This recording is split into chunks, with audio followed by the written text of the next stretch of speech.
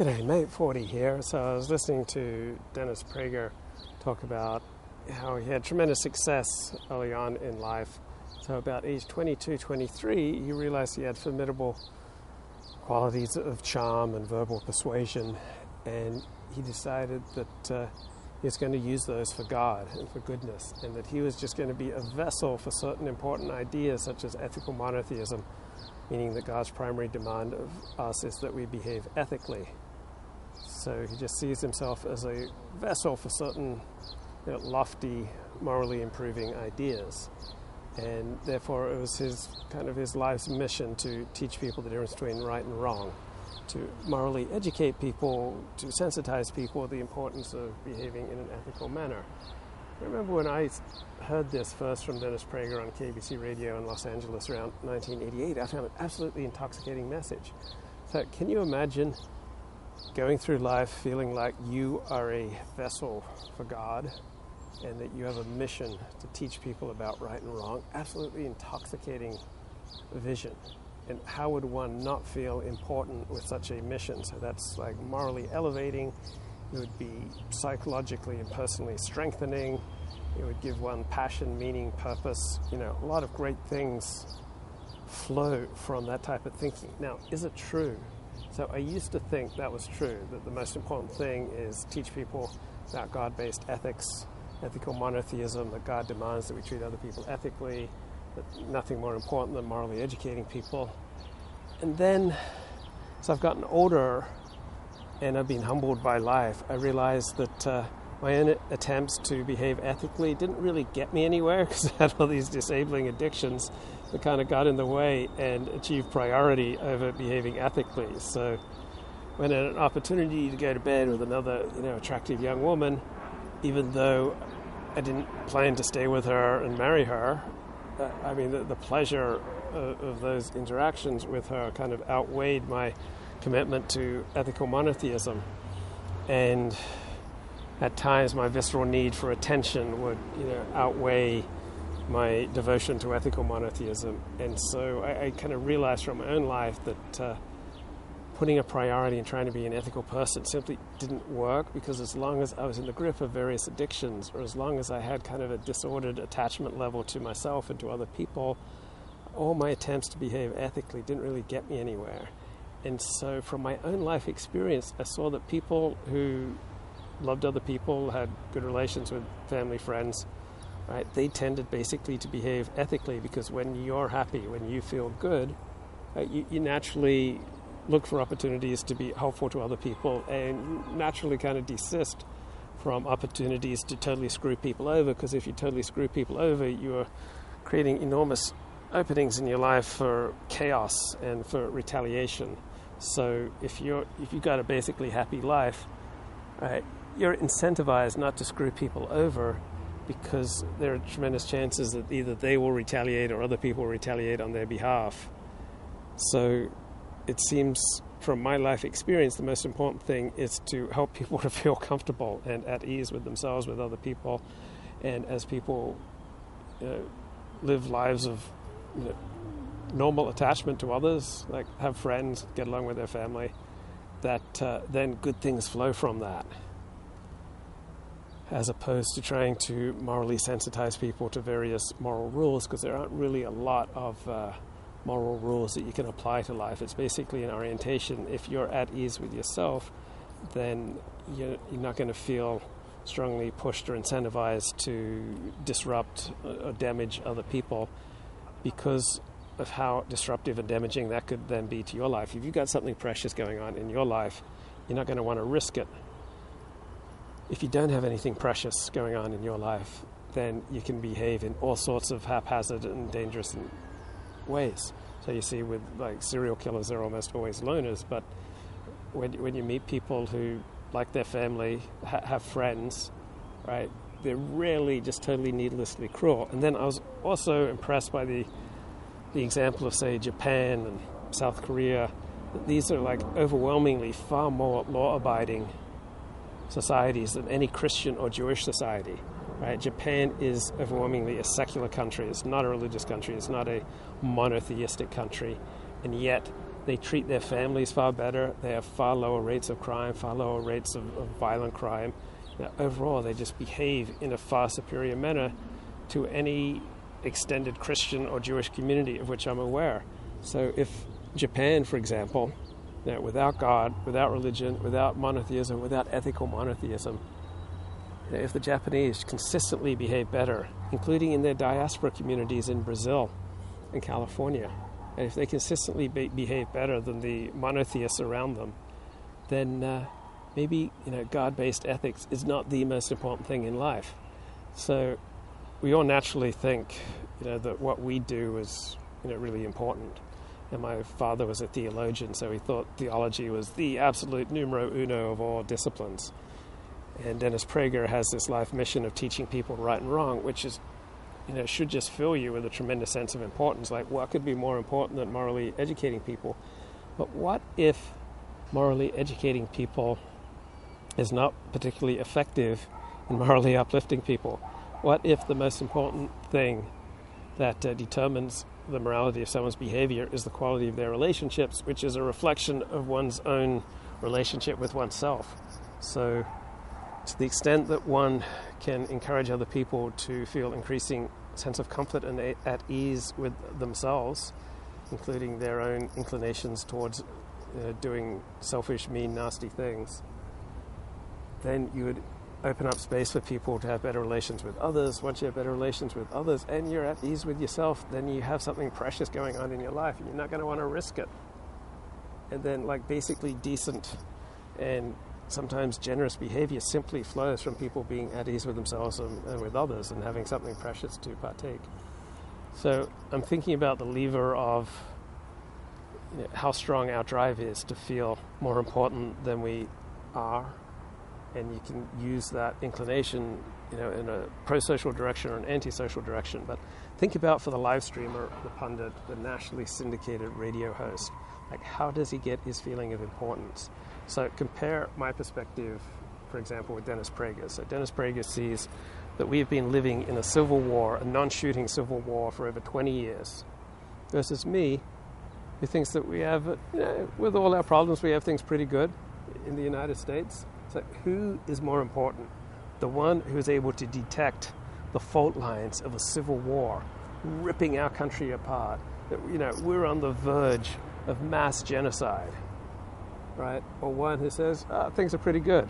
Who's more important? The live streamer who tells you that we're becoming more and more like Nazi Germany every day. The pundit who says that society's headed for the apocalypse. Or one who says that the most important thing is that you get along with your family and your friends and your community and that you have hobbies, right? So my perspective is the most important thing in your life, where you should get your primary sense of meaning, purpose, identity, and excitement, is from having kids, from having a spouse, from having a family and having an extended family and getting along with that extended family. And then if there's space after that, then bringing friends into your life. So I'm not married, I don't have kids, so there's a lot of space in my life for friends. Normally, I think family should fill your life, but if family doesn't fill your life, then you should fill your life with friends. And from those connections, friends, extended family, community, right, shared interests, hobbies, shared pursuits, religion, church, synagogue, study of Torah, going to book readings, writers' gatherings, whatever your passion is, that should fill up your life. But where is my importance then? Compared to a person who says the most important thing is speaking up about how outrageous this indictment against Donald Trump is. Right? So the pundit who says you should be speaking up, you should be risking making enemies, you should be risking your job, your position in your community, your relations with friends and family over speaking out against Trump, versus one who says, no, your relations with your employer, your co-workers, your family, your friends, your community, your neighbors, far more important than staking any position on Trump's indictment. So it seems like we have perverse incentives for the commentator on politics, the one who stresses how important it is to get politically active, versus the one who says not important to get politically active. Obviously, the one who says it's important to take these public stands, to get politically active, to join the fight, to take back your country. Right? That pundit is going to be a lot more important than one who says your family's where it's at, and any space and time and energy that you have in your life above and beyond your family, then spend it with extended family and friends, and put politics on the back burner because it doesn't really have much importance for your well-being. Right? With my traditionalist perspective that family comes first and then friends, and that politics shouldn't really have much to do with your well-being, your happiness, your purpose in life, how you spend your time and energy, then there's very little importance to what I'm doing. Like if I was able to look around and say, my God, guys, there's just signs of a civil war. Do you see these signs of civil war all around you? I see these signs of civil war. We're becoming more like Nazi Germany. Or the most important thing in life is to teach God-based ethics, ethical monotheism. Or I'm here, I'm a vessel for God. Guys, I'm a vessel for God. I'm here to teach people the importance of ethical monotheism and moral education, right? Those, fundamental teachings of Dennis Prager, they should fill him with a sense of importance because he has an incredibly important job to do, and he should have an incredibly important role to play in the lives of those who believe him. But someone like me who says your primary meaning, purpose, and excitement in life should come from your family, and politics doesn't really matter much for your well-being, that it really doesn't matter for the quality of your life. In the overwhelming number of cases in the United States, who is president? Then there's virtually no importance to what I'm doing, which is what I think. The only reason I'm doing this is it's a bit of fun for me. It's a way of thinking out loud, getting a challenge, refining my thought. And so I do this because it's fun. It's the equivalent of playing chess or basketball for me. And I think I may have a positive effect on some people. And I think this has a positive effect on me because I get your responses and your challenges, which helps me to think more clearly. And because I don't have a family, therefore I have a lot of time for intellectual interests, such as in politics or live streaming or blogging or punditry or talk radio. So I've got all this time and interest and energy available for these outside interests, and so I want to refine my thinking on these outside matters precisely because I don't have family. But the dissident live streamer is telling you, all the mainstream media are lying to you. All the institutions are controlled by leftists, which I agree, they pretty much are controlled by leftists. That doesn't mean they're always or primarily lying to you. So sometimes the mainstream media gets it wrong, sometimes the dissidents get it wrong. But for the dissident pundit who's pointing out, whose primary focus is on how everyone's lying to you, they're manipulating you, they're gaslighting you, guys, they're gaslighting you. Enter in promo code Democrats, satanic pedophiles. There's a tremendous sense of importance that you would get from that. If you're convinced that the powers that be are just constantly lying and gaslighting to you, right, then you have a tremendously important mission to expose the lies of these satanic pedophiles. My perspective is that I'm a deeply flawed human being who probably is frequently lying to you without consciously knowing it or just deluding myself, and that I don't think that the people who pump out the news in the New York Times or CNN are any more mendacious or unethical than I am. I don't think the elites are morally inferior to me. I don't think they're inherently more gaslighty than me. So I think, I can supplement and challenge New York Times coverage at times, but overall I wouldn't put myself above New York Times or any mainstream institution or source as a fount of impeccable wisdom. Not that important. But if I was able to convince myself that all our major institutions and media are just constantly gaslighting us, think about how important I could feel. Think about what an important role I could play in your life, where I'm able to point out to you all the deceit that is just constantly being shown your way, but I don't go along with that deceit. I'm just a humble servant of the truth. Right? I am the vehicle by which you can overcome your victimization by the powers that be.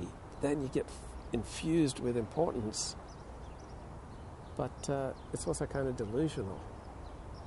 So it seems to me like telling the truth that your primary meaning and purpose in life should come from family and then friends. Right? That just undercuts importance to punditry and being, a political live streamer. Because I'm saying it just doesn't really matter. I feel important when I cast my vote via phone message. Yeah. So that guy, Vic Mackey, got convicted of spreading memes. But I don't think it really matters. It shouldn't matter to 99% of Americans. More than about 2-3% of their happiness levels, should be determined by the results of elections going on around them. And if that's true, then the political pundit, right, isn't very important.